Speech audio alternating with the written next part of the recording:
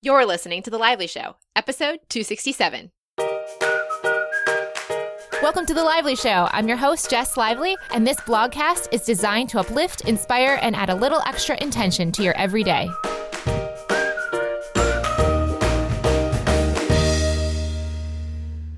Welcome to the show, guys. Thank you so much, as always, for listening. Today's episode is brought to you by Squarespace. Squarespace is the site I recommend for anyone that needs to start a new website for whatever reason that you may have, whether it is a wedding and you need to take the different RSVPs, whether if it's something like a blog or business or product-based shop, you name it, even logins like classes like we have with Flow with Intention Online. We have done these through Squarespace and find it so incredibly easy to use.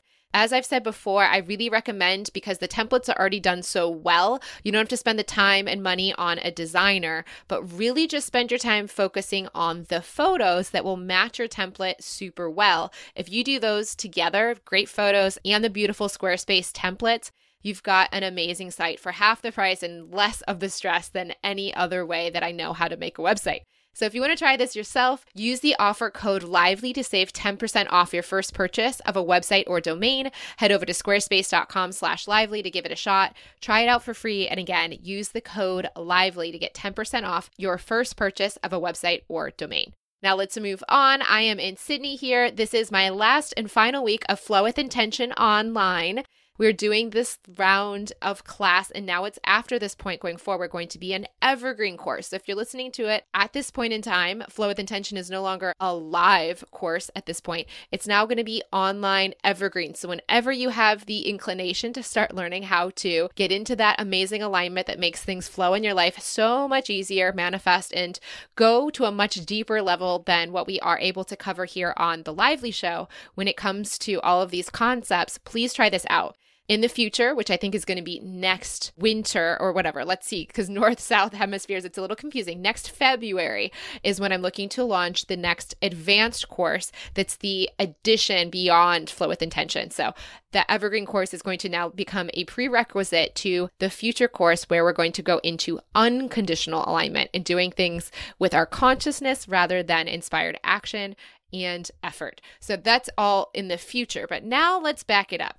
Today on the show, I have one of my favorite podcasters in the world on the show once again, Pat Flynn. Pat Flynn has a business podcast called Smart Passive Income, and I have loved Pat for so long. He has been such a big part of my podcasting journey, and I've also had the privilege of going onto his show and speaking about my story and experience, and also he's been here already. So this is his third time coming back on the show, and of course, at this time, we're talking about a new subject. We're talking LoA Q&A here. And Pat, as you'll hear, is not someone who's an expert by any means on law of attraction, but he's someone who's been obviously using the principles in a way that gives him the results he's looking for. So we're going to talk about that. We're going to talk about the business world and whether hustle is still such a big topic or not. Since I have been into this work, I have removed myself from a lot of the hustle rhetoric that is out there in the business world. So he gives us his insights from the experiences he's been having.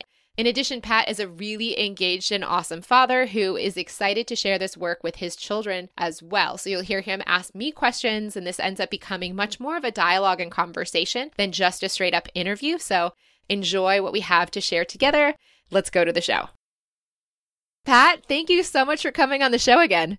Yeah, thank you again for inviting me back. I'm honored. I know. I think you're one of the few people that's been on 3 times now. So thank you very much. That's awesome. And hello to everybody who hasn't yet met me yet. Yes. Since it's been a while since you were last on, I think it was around a year ago. Can you quickly catch people up to who you are and how you got there? Oh, yeah, for sure. So I'll make this quick. So first and foremost, I'm a husband and a father here who lives in San Diego, and I just feel so blessed that I'm able to have a job, essentially, or a business that allows me to live a life that allows me to put family first. And so we practice this, right? Like my wife and I, we both drop off our kids and pick up our kids from school each day because that's how we've built, our lives. And the business that I run, the first business I ran was back in 2008, and it was a business that was set off to help people pass an exam in the architecture industry. And I built that after getting laid off from an architecture job I had that I actually loved. And what was a tough time in my life actually turned out to be one of the biggest blessings in disguise, this getting laid off so that I can discover all these amazing opportunities and then build a business of my own and have control and After that business succeeded, I built smartpassiveincome.com, which is where most people know me from now, which has a podcast. We just passed 50 million downloads, which is just crazy. A best-selling self-published book called Will It Fly, and multiple books, around that as well. I speak around the world now, and I blog, and I have an active YouTube channel as well. And it's just one of my favorite things is just to help people figure themselves out so they can help other people and get paid for doing that too. And here we are, and it's 2018 now, and I'm working on more books, and I'm trying new experiments. That's something I love to do on my website, is to build new businesses, try new things, and kind of use myself as a crash test dummy to see, okay, well, what worked, what didn't work, and what could I pass on to everybody else so they can have a better and bigger advantage when they try something else. And so I'm working on a physical product right now, which is a new territory for me, potentially a traditional book and online courses and all this new stuff that's so fascinating. And more than anything, I'm thankful that I can continue to do this, but still be here to support my family and be there with them as they're growing too. And now my kids are getting involved in the business a little bit. My son and I were very shortly going to start a podcast together. We've already recorded season 1 together. He's only 8 years old, by the way. And so he comes home from school with all this energy. I'm like, let's take this energy and capture it and then share it, because it's so amazing the things he's learning and that he's regurgitating. And I wanted to kind of expand on that and help coach him through some of the things he's learning and helping him to understand that. But it also becomes like great bonding time between us. And then my daughter is now getting involved with she wants to do a YouTube channel where she wants to read to other kids around the world, which is incredible. So to have them be a part of the business in that way, or at least kind of do the same things I do, but do it in their own voice, it's just so cool.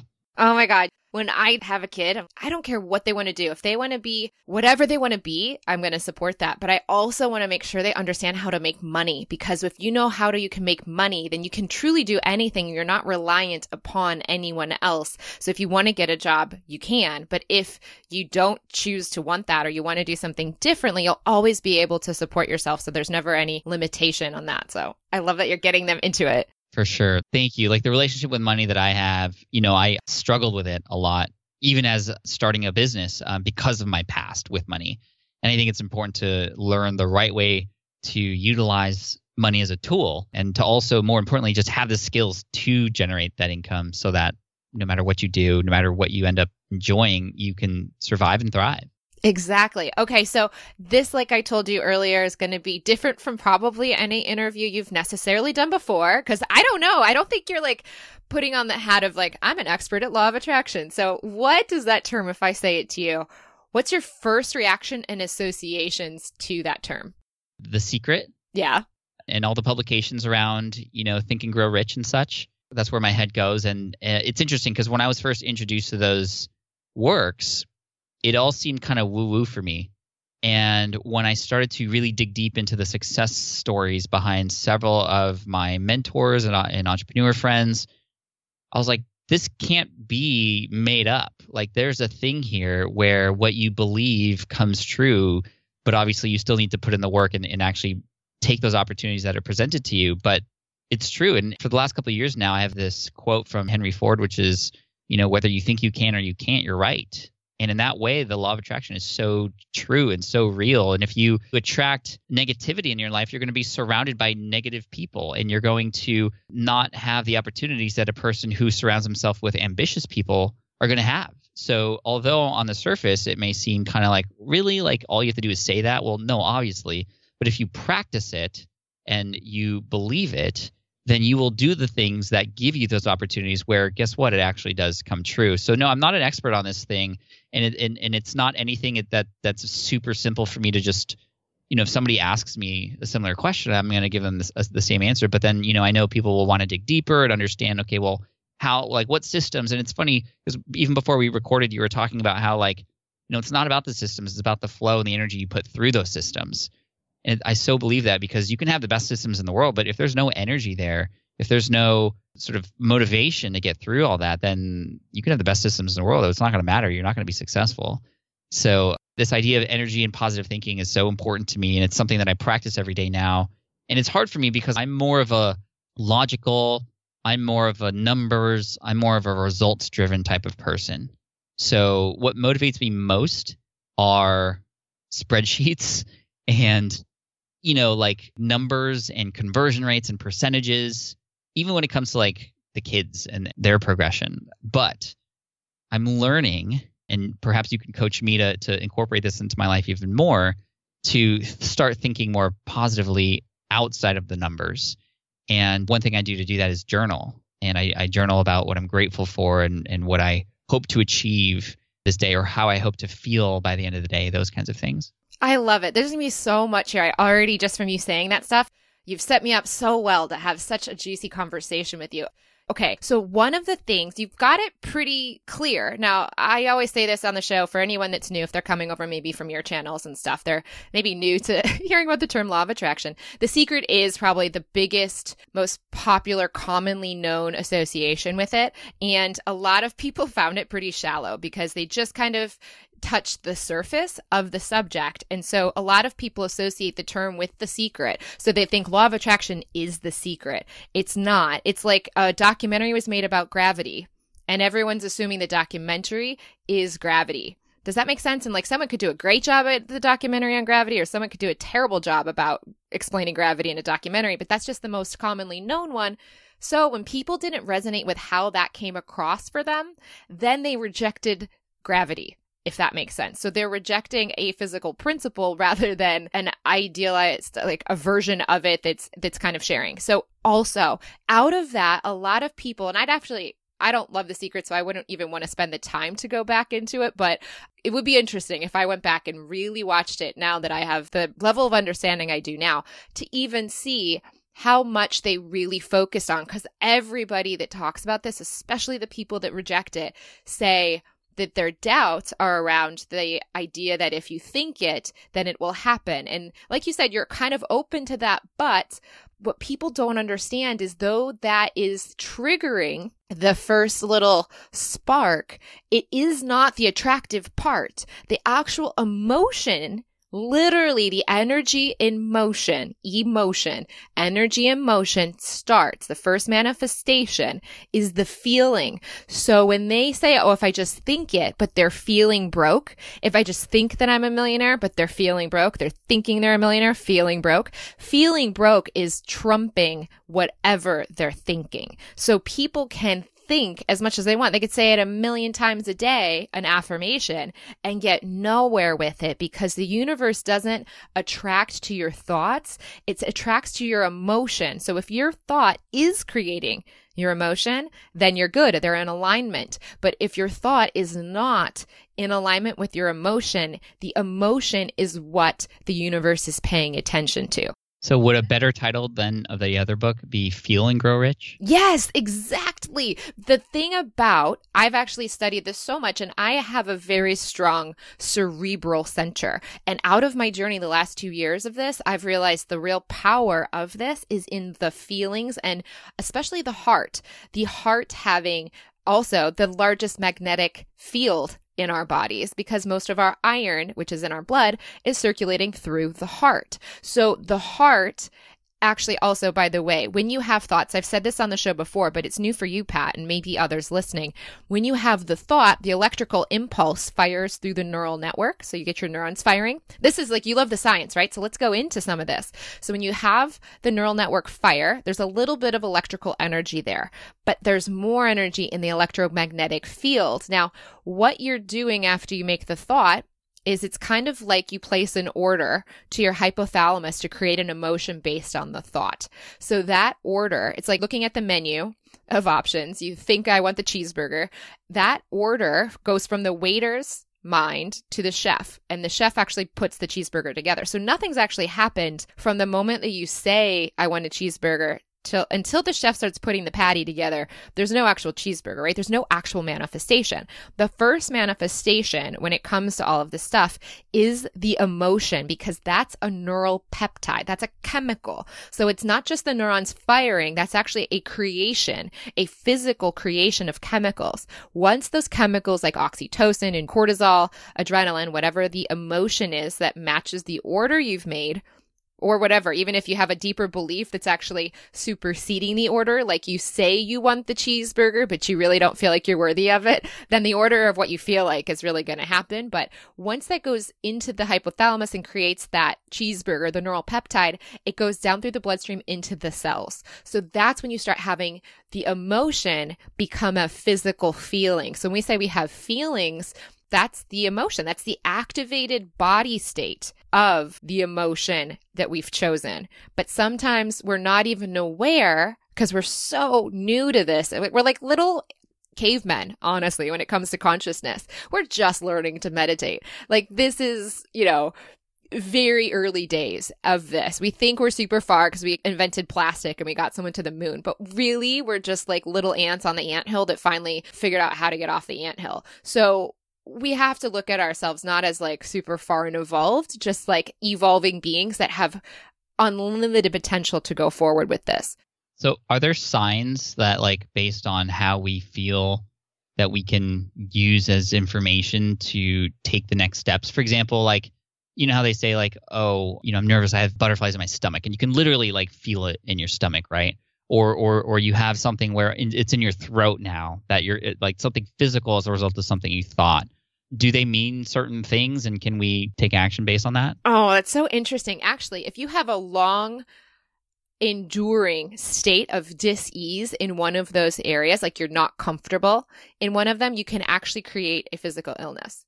Think about it. If you have that feeling for long enough, like once I had this awareness, I started getting very interested in where things were showing up and what was connected to that. So one of the things, have you ever heard of chakras?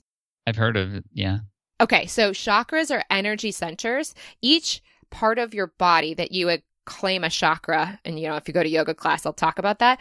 There's a gland in your body that's associated with that chakra of that area. So each part of our body has basically its own little center of information. Now, one of the things you may not know, but you'll love knowing, is that your heart has 40,000 neurites, just like your brain, which has obviously way more. Your heart has its own heart version of a brain, and it actually doesn't always agree with your brain's feelings on a subject. It has its own feelings. So when they do heart transplants, they've been finding often they're closed transplants, like no one knows who the heart came from, but they have had some where there's some awareness and linking, and the personality shifts that happen in the person that received the heart are truly hilarious, because the person that's never had Kentucky Fried Chicken or beer before starts really wanting that.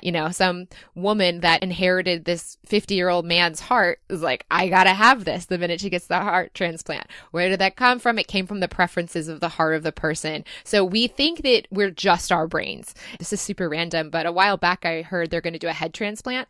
We think that that center is the only center of our being and our personality. But it's going to be so interesting when they actually shift that to this other guy's body to see what is the same and what actually isn't, because we associate all of the focus in our society on the brain. While it is a great place, it's not the only place for information, knowledge, and ultimately creating our lives. It's a starting point, but it's the heart that's really doing the attraction, and it's really doing the deeper work. And when we can activate it more deliberately, that's when we have more control. So people just stuck in their brains and trying to control their lives just from the brain itself have to effort much more. So that's when systems and processes and the logical side of society that we've been in historically more than anything else, that's where they get the results, because they're not very good at using the other part of themselves, and they're not even usually aware or valuing it.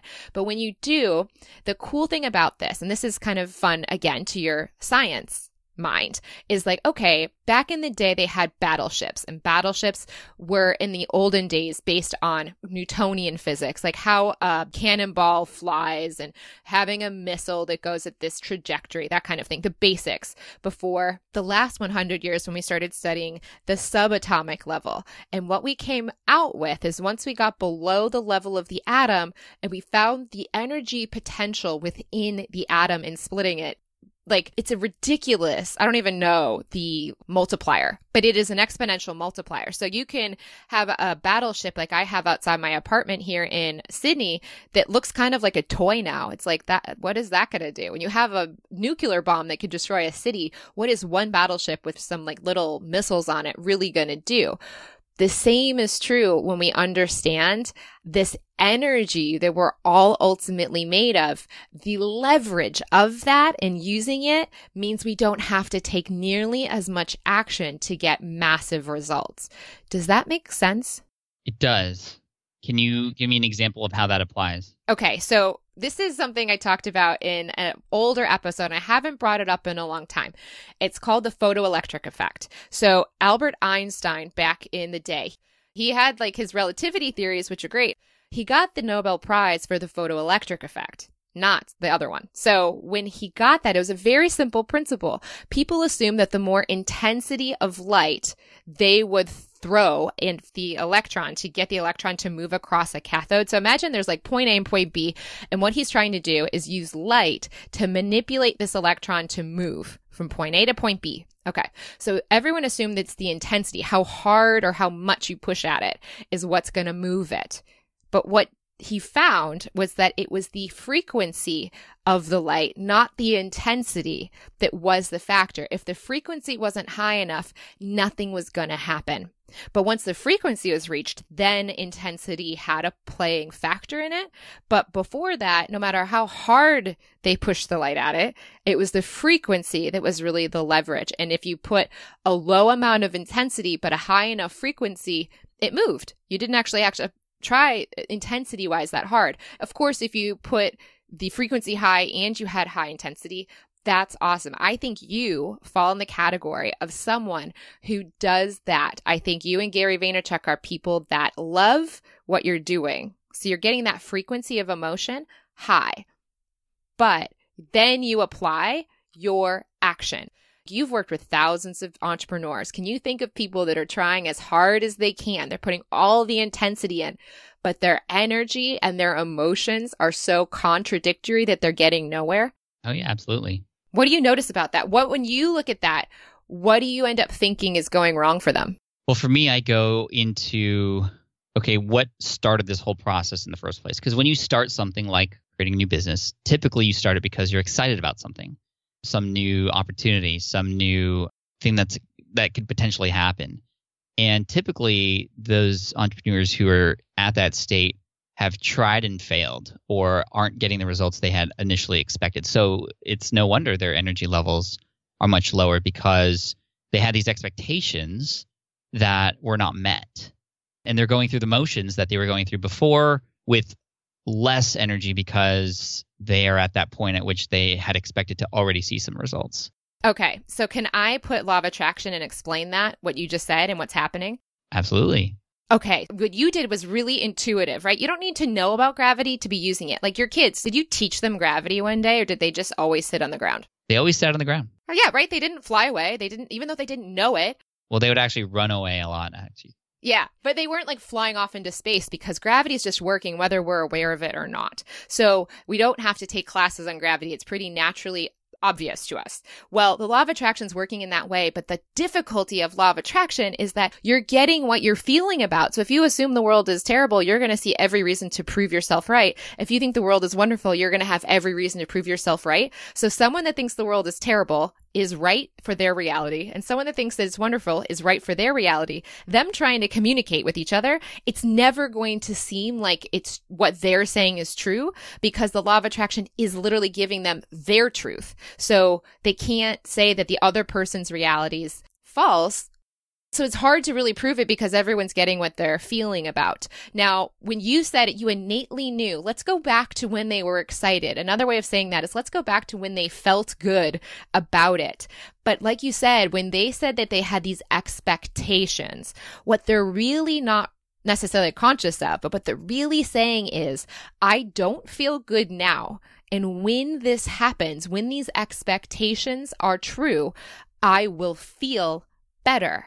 But like we said, law of attraction's matching your circumstances to your feelings. So if they're assuming they can't feel good now, before it happens, they can't attract it into their lives because they're matching the dissatisfaction they feel right now. Does that make sense? It does. And then that begs the question, well, how do we reframe their emotions such that they are in a happier place even before reaching those goals? All right. This is beautiful because you have kids, so you can start doing this with them now because one is 8 and one is below 8. So as your brain around 7, they get even higher. There's like kind of steps up the brainwave ladder. So when they're 0 to 7, I think they're mostly in theta. By the time they're 7 to 12, they're mostly in alpha. Now, those brainwave states are where the subconscious is. So they're downloading how the world works. So they understand how to live in San Diego and how to be Pat Flynn's child. Like they're downloading everything. They're not really aware to reject things. So if someone at school says something terrible about them and you're like, that's obviously not true and there's no reason the kid should believe that. But if the child doesn't have the awareness to reason that, they're just believing. And you can think to things that you were told when you were little. Not everything stuck, but there are probably some little innocuous, totally unrealistic things that people said, or even your parents in passing, that really stuck with you longer than you ever think they should have. It's because the subconscious was activated at that state. As they get older, their brains speed up to beta. We're in beta now. The problem with our society as it is right now is that once the brain speeds up, people haven't learned how to meditate, so they're not really aware of how to slow the brain back down except for sleep. So they're never really slowing it down to actually relax, to have the body in homeostasis and have it like heal and have it rejuvenate. And also to change the old programs, you have to go back to the brainwave state where it was absorbed or where it is actually kind of at this point in the operating system, to say, a technical term. So let's go back to, you had said, how do we get them to feel good if this is the problem? Again, with your kids too, we have to recognize this is the big flip. We have to reverse the evidence of our senses. So we were trained from a very young age to be excited at Christmas more than the 26th. We were trained to be excited when the bicycle came instead of the day before the bicycle came. So we've been trained to react to our situations, and that's fine. There's nothing actually wrong about emoting based on circumstances, but we right now only have a really good ability of emoting based on circumstances. If you start to find a way to focus your thoughts, even on things that aren't true yet, or are true but aren't in that area of your life, that are positive, you can feel good. And if you can get those neural peptides going, you're going to attract to the way you feel. So that person with the job that they're frustrated with, it would be about them focusing on their family like you do, or focusing on the feelings as if the business is already created. Now, that's where Think and Grow Rich and those other places you've seen these titans of business have talked about. They've just developed this ability to focus and then feel as though it's already done. The people that try that and fail just aren't able to get to the feeling place of it being done, so they're not actually creating from that. But I'm glad you're saying this, especially in relation to my kids, because we practice such things to be grateful for things that, normally we don't even consider.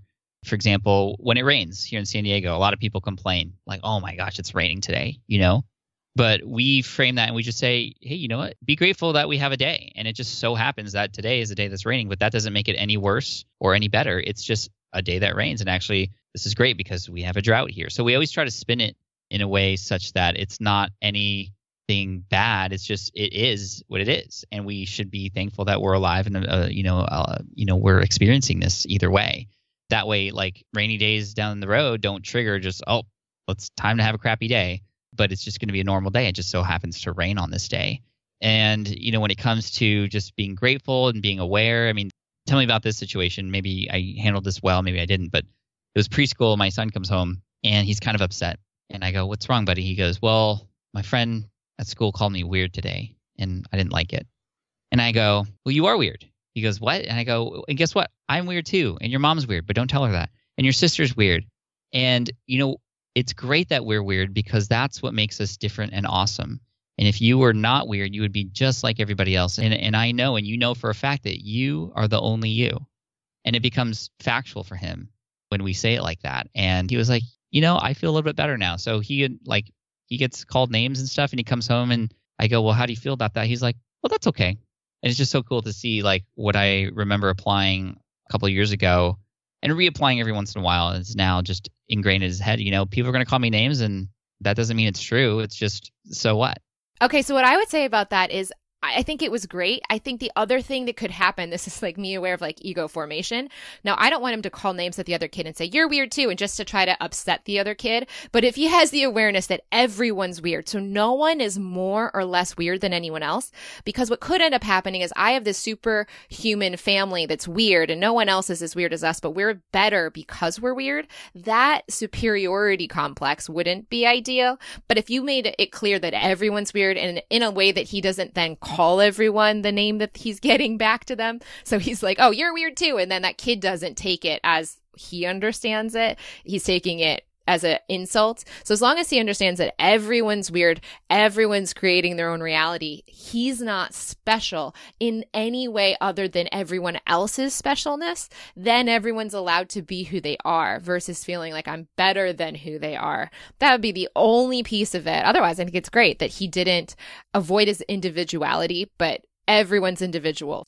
That was the only thing, as long as he doesn't think he's better than other kids because he's weird. It's like the only thing I would wonder he might feel. Yeah, I should ask him about that. I would care to guess that he doesn't think that, but I don't know. We'll see. Thank you for that feedback. Actually, here, do you want to have another one that I think could be really fun to share with the kids? Yeah. So the word grateful, as you were sharing it, this is a small, easy tweak that you could, if you like it, use. So this is something from this crazy sounding source named Abraham Hicks that I've really appreciated. I just used the word without even realizing it, is to shift the word gratitude to appreciation. It's a very subtle shift. You're like, why? It's the same thing, right? It's a synonym if you look it up in the thesaurus. The reason is because the energy of appreciation feels at a very subtle level different than gratitude. So what I noticed is, we should be grateful to be alive. Well, really, you also at the same time you're saying that, I actually don't think you actually believe that as much as it's true, but I think you're just saying the cultural norm. I actually think that deep down that you create your own reality and you're choosing to be alive right now because you choose to breathe and eat and you have the business you have because you've chosen it and because you've created it, right? Mm-hmm. So with that, you are creating your own reality. If you could help the kids to appreciate what they're creating in their lives, you're giving them not the non-victim creator mentality, right? So instead of being a victim of their lives and being, I'm so grateful that someone did this for me, or I'm so grateful that this happened, I didn't, it's kind of like Oliver Twist, please sir, I want some more, and I'm so grateful that you give it to me. Like you're creating your own reality. Your feelings are attracting your circumstances. So if you help them to appreciate what they're creating in their lives, they're not feeling like a victim to if this is given to me or if this isn't given to me. But I'm also thinking about things that we've talked about as a family that we're grateful for, such as, that the sun came up today. And that's not something that's necessarily given to us and that we created. It just is. And appreciating what is something I feel that the grateful term perhaps just better encompasses versus what I know exactly what you're talking about. The grateful is like outside to me and appreciation is me about the outside. Me appreciating my creation. Yeah, if you want to, keep the gratitude for the things beyond yourself. But here's the thing. For example, being grateful to, I know this is going to sound a little crazy, how someone treats you, or being grateful to someone else. So I'm thinking more specifically around the customers or the people that are on their team or your partner and stuff like that. You're training people by your point of attraction how to treat you. So yes, you can appreciate, like they ultimately have free will. They don't have to be around you, but you can also appreciate rather than feel victim to other people's actions. So maybe if you really want to get metaphysical on it, you could say the consciousness that we are also is in charge of the consciousness that is turning the earth and spinning it in orbit and so forth. So you could kind of say on some much grander connective level, I'm not individually with my consciousness doing it, but it is a part of me that is at an eternal universal level true. But either way, I wouldn't focus, like you're saying, too much on the externals, but I'd be careful about when we start externalizing gratitude for things that are part of our experience. Yeah, I understand that. I don't know if you've seen any of my emails or social messages, but I always use the word appreciate. Why do you think you do it? I do it because one day I just said it, and I didn't normally practice it back then. It was in an email, and I replied back, hey, I just thank you for your support for the brand. I appreciate you. That's it. And I got this super long but very heartfelt and emotional message back saying, thank you for saying that you appreciated me, because it went into the story about how she never felt appreciated by the loved ones around her. So she got very emotional, because I like to do this every once in a while. It makes a lot of my audience feel very special. And that is when I just randomly reach out to them and I just express my thanks individually. I have like 200,000 people on my email list, but I still do it individually. And I practice this, and it's in my calendar to go out and reach out and engage. And now I do it through video. She just got really emotional because she wasn't receiving any appreciation from anybody else. And I've ever since just practiced always saying that at the end of my podcast episodes, at the end of emails. It's just become my thing. I even wrote a whole blog post about it. As small as it is, it matters a lot. I love it. So the other thing I didn't share about it, just another little part. Appreciation versus depreciation, right? So when you appreciate, you're also speaking to the evolution and expansion of that appreciation becoming more. So depreciation means something is devaluing over time. Appreciation is the opposite, where it's getting bigger. So another fun phrase that we like to say here on the show is happy, thank you, more, please. So the idea is in that order, right? I'm already happy, because I'm already feeling, I've reversed the evidence of my senses. I found a way to get happy about something else in my life or about the thing even before it's here. Then it shows up. Thank you. Thank you for it showing up. And say more, please. May more things that match this feeling continue to flow my way. So appreciation also has that energy. So here's a question. In a business sense, I told you, float away from paying attention to the business rhetoric, because I found that if I just got happy and I followed the inclinations and the inspirations and the hunches and intuitions, I had a recent person on the show just call it a zap moment, where they just clicked in and they knew the next step based on the way that they felt.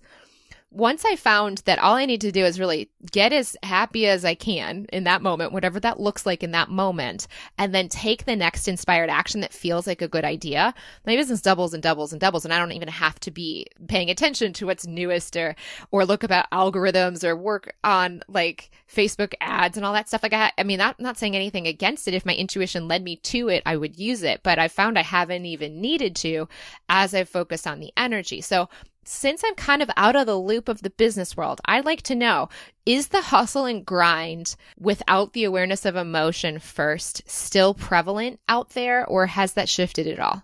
Oh, it definitely is prevalent, and perhaps even more so now. Really? Why is it harder? Why is it more intense? First of all, with how connected we all are now, we're seeing a lot more success stories. And with the tools we have available to us, we're able to easily see and hear about these stories and get inspired by them and want to do the exact same actions as those people.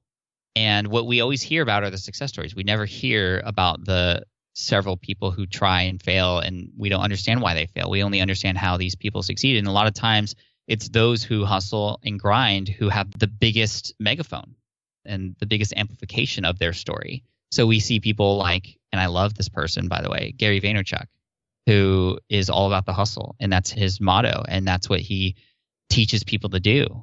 You work hard and you grind yourself to the ground almost to get it done. And I love the hustle, but I think my definition of hustle is different than his definition of hustle. For me, it's not just all about work. I hustle when I relax, because that's a part of what I know makes me the best version of me for who I am and what I want to do and who I want to be with. And I think it's the same for Gary too, but his definition and his DNA is different than mine, which is different than yours, which is different than all the listeners. And so, I feel like he has the right energy for who he is and what he truly loves to do and what he wants. And when people put that much energy into something that is not exactly who they are and where they should be putting their energy, then it just becomes this time suck. It becomes a grind. It becomes overwhelming. It becomes depressing. It becomes stressful. And that's where you start to see a lot of the kinds of people we talked about earlier who are doing the actions but not seeing the results. And it's because of those expectations, and it's because, they're kind of removing themselves away from something that they dislike and are so worried about, getting to the other side before realizing where they are now and trying to be the happiest person possible. So there is a lot of that out there. And I think, however, there are now more people who are teaching and who are being a lot more outspoken about the power of just tapping into their energy, and things like meditation and journaling and visualizations and affirmations and all those things, and the power behind that. I think, it comes in waves, I feel. But, I was watching this show on the Science Channel yesterday, and it was about the pyramids. I just get kind of lost in those kinds of shows. I'm just so interested about it sometimes.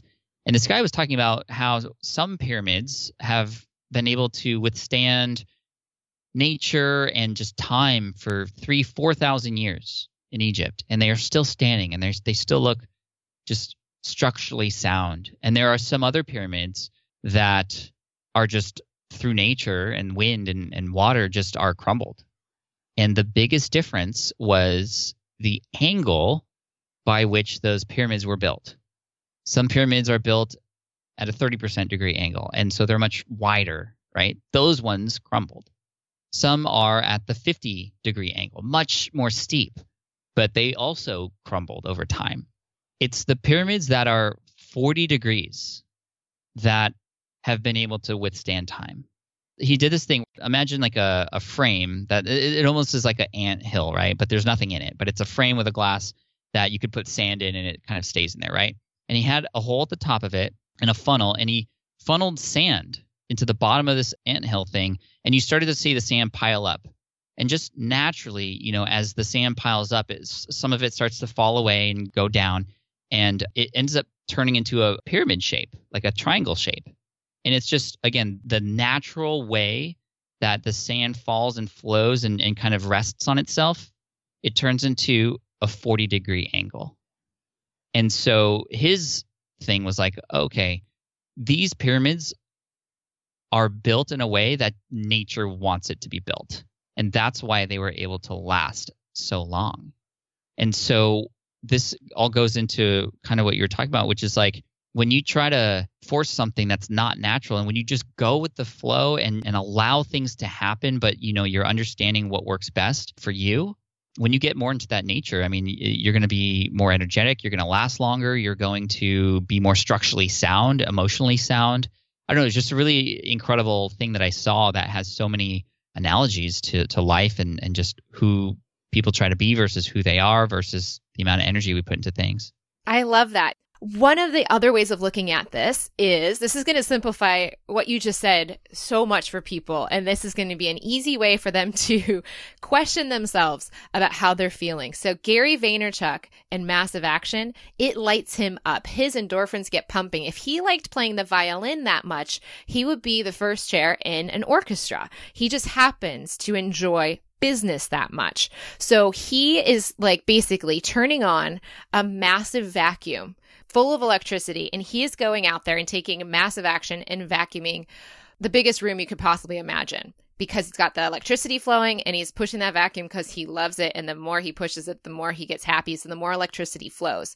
You find that you like to flow that electricity. You get your juices flowing. Action feels really good to you, but it doesn't just feel good in business. So you also flow it into other areas too. And Gary does too. He's taking his health seriously also and family, but you even like to spend a lot of time on that vacuuming, not just the kitchen with the business, but the living room with your family, right? So other people, when they're putting, like you said earlier, just to demystify this, guys, when you have these expectations of how you will feel when something happens and you feel very far from the feeling of that happening, your emotion is very far from that happening. And what happens then is they can take all the actions you and Gary take all day long with their vacuum.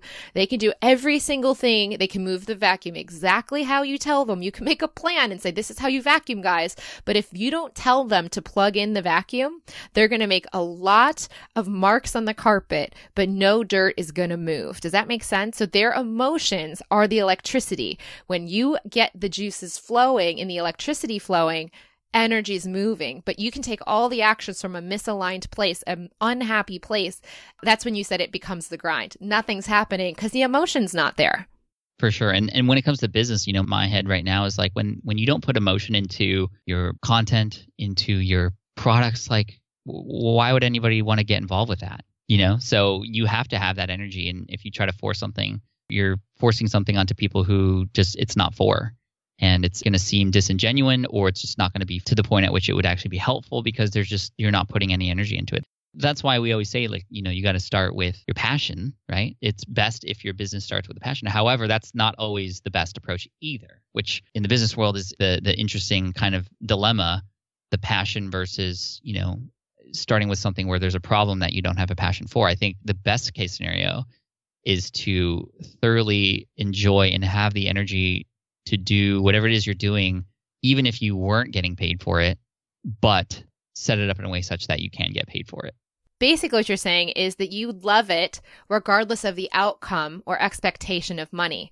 When you're not thirsty for the money, you're able to feel as good as you'd feel as if you had the money, so there's no block. And then, therefore, the money will come. Yeah, exactly. But when they're waiting for it to happen, waiting to feel good, waiting to feel good, waiting to feel good, I'm not feeling good yet, I'm not feeling good yet, it's not Christmas yet, it's not Christmas yet. As they're aware of that and emoting on that awareness, they're not able to turn on the vacuum. So they're just moving it across the carpet, but nothing's actually happening. So I always teach alignment, which is like emotional frequency. Get yourself as happy as you can before action. And I've literally become a crash test dummy for this, like you are with business. I am this way with energy. So I don't take action on things until I'm leaping towards them. I spend 80% of my day just doing things and thinking, what's going to make me happy now? What's going to make me happy now? And literally out of that, I will hit this kind of zone of genius at times where the leap in the understanding or the contribution or the manifestation or the connection, the opportunity is just, it's all happening without nearly the amount of effort or intensity I ever poured into it in the past. And that is counterintuitive to the old Newtonian way of the battleship. But just because we aren't trained in this, and this has been hard for us thus far, because we're kind of this bridge shifting from the old way of doing things to the new way of doing things. We're like the old timers, and generations after us are going to look at us and go, God, the ones that are struggling with that, they're so behind the times. But we are shifting. We are waking up to this, and we are testing this slowly, but it's just our inability to focus very well right now on things that aren't in front of our faces.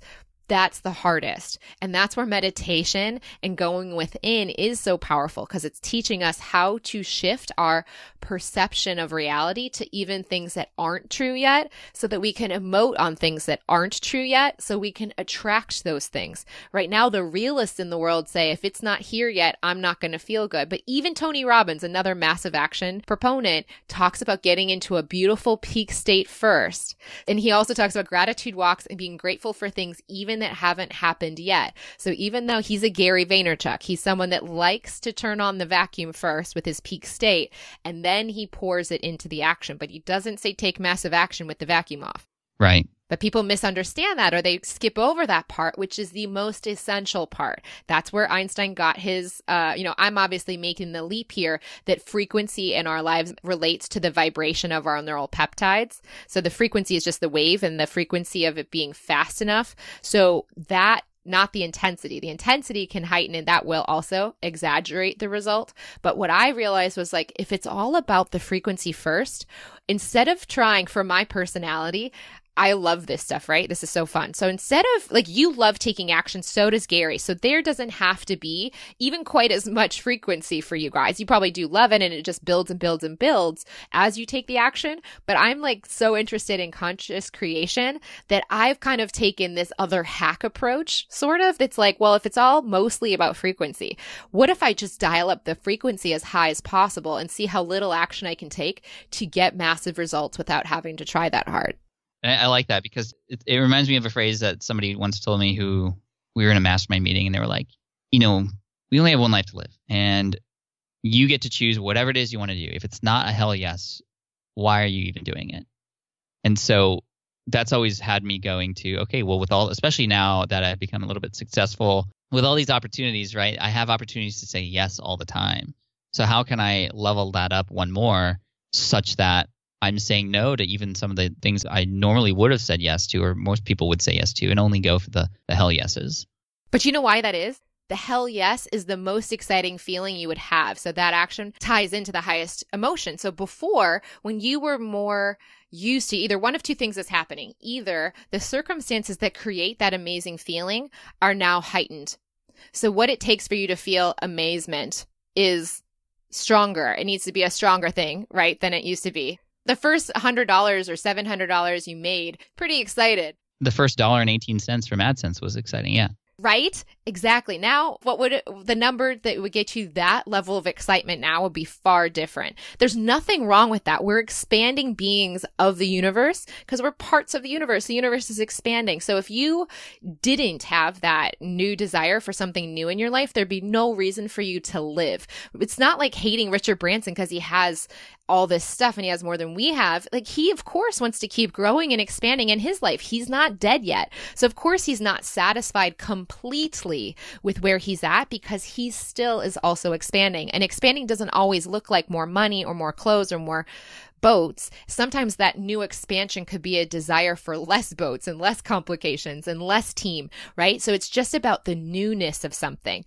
But that feeling for you of the hell yes is equating to either it takes more to get me that excited, or I wasn't used to it. I'm very curious with you, Pat, because you're so heart focused. Even if you're in your head a lot, you feel so much. I can tell that you just do.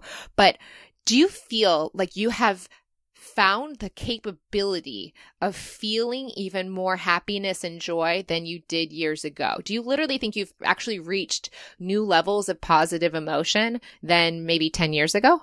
I always get asked the question, if I wasn't laid off, would I still be doing what I'm doing today? The guaranteed answer is no.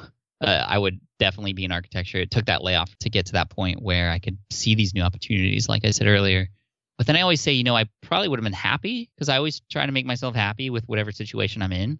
But I've definitely been able to, especially over the years after becoming an entrepreneur and after trying new things and after getting to know who I am a little bit better, I've definitely unlocked a level of happiness that I would have never been able to unlock before. So to answer your question, absolutely. Like, I'm in a whole new level. And, it's funny because I remember 10 years ago, I was happy. And I'm happy now, but just the difference of happiness. And I think there's a lot of areas to that, right? Confidence, relationships, emotion. I mean, it's all changed. It's all upgraded for sure.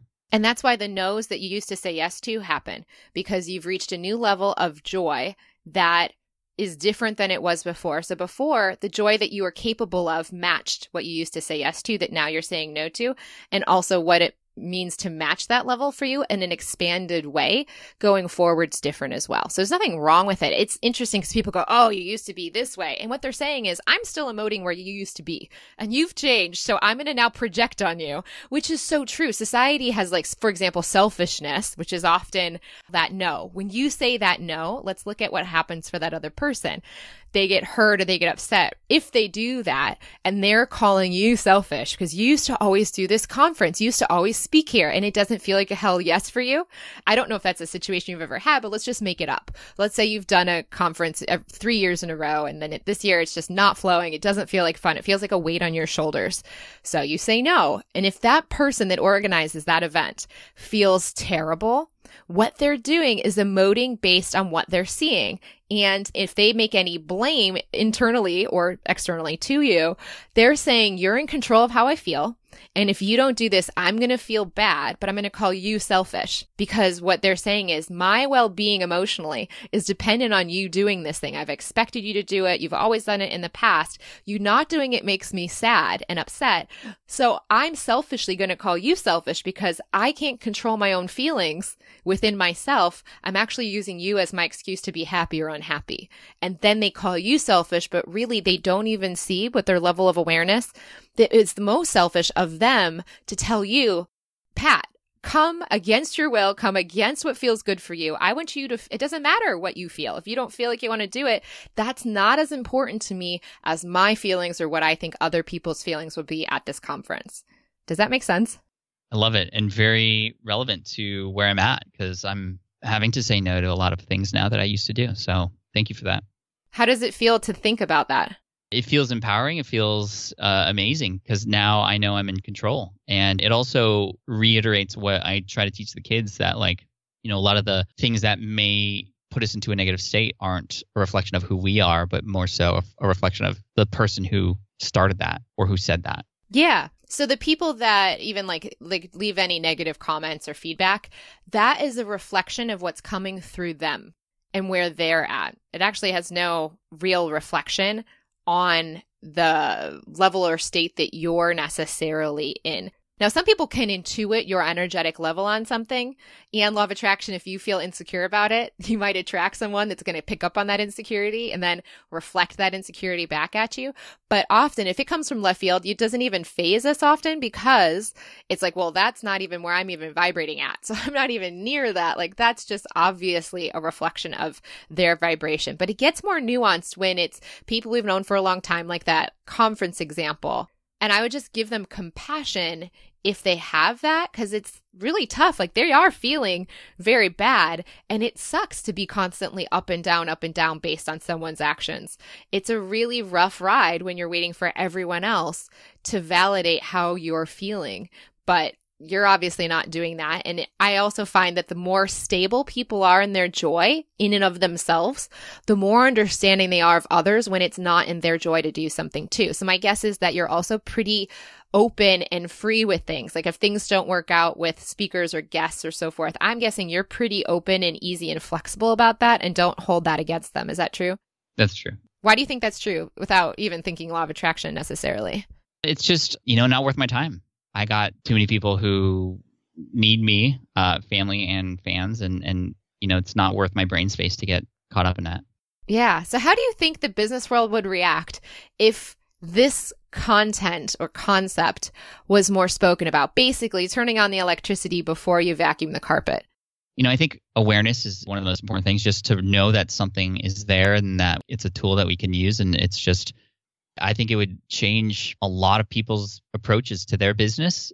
And I think it would help people who are in business make the decisions that they need to make that's better for who they are. I think you should get on more podcasts and talk about this.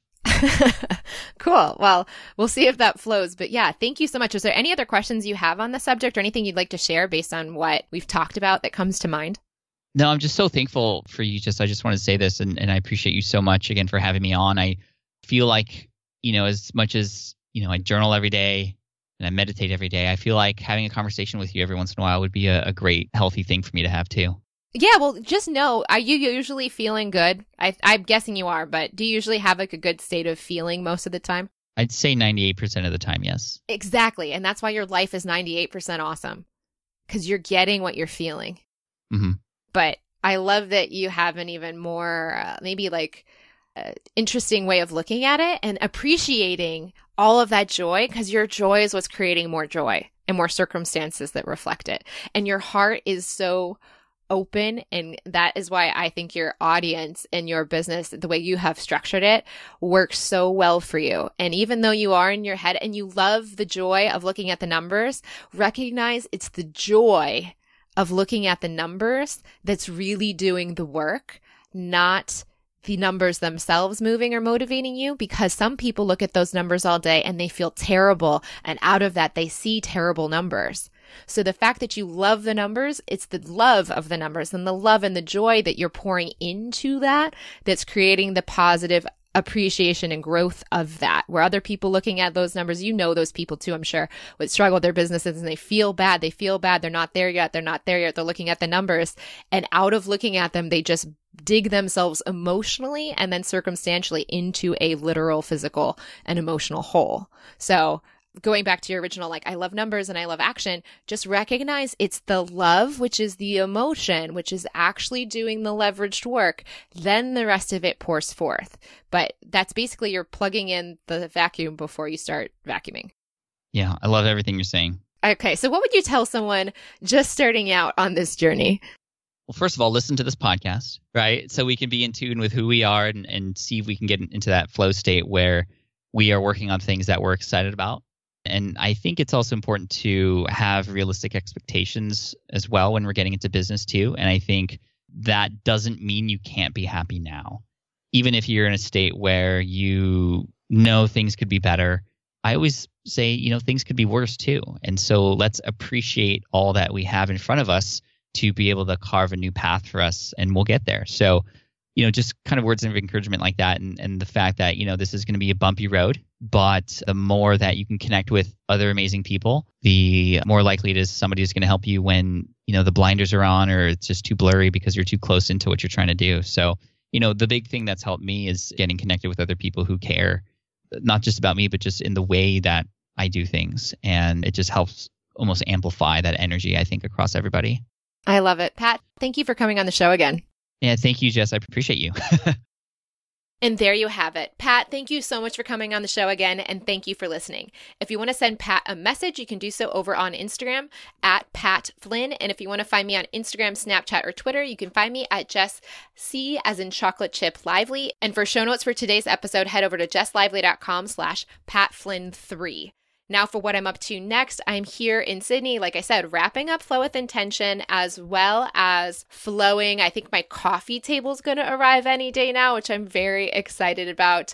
I thought about getting a rose quartz coffee table, which I knew would be a big fan favorite for a lot of the crystal lovers out there like myself lately. But instead, I got a different material that is marble, but different than my typical go-to white marble. So excited to see what it looks like in person. And of course, I'll be sharing that on Instagram. And otherwise, just enjoying my time here in Sydney as I start to embark on a new chapter of what all of this work and flow around the world has led me to. I'll be sharing more about that project in the days and weeks to come. Until next week, may something wonderful happen to you today.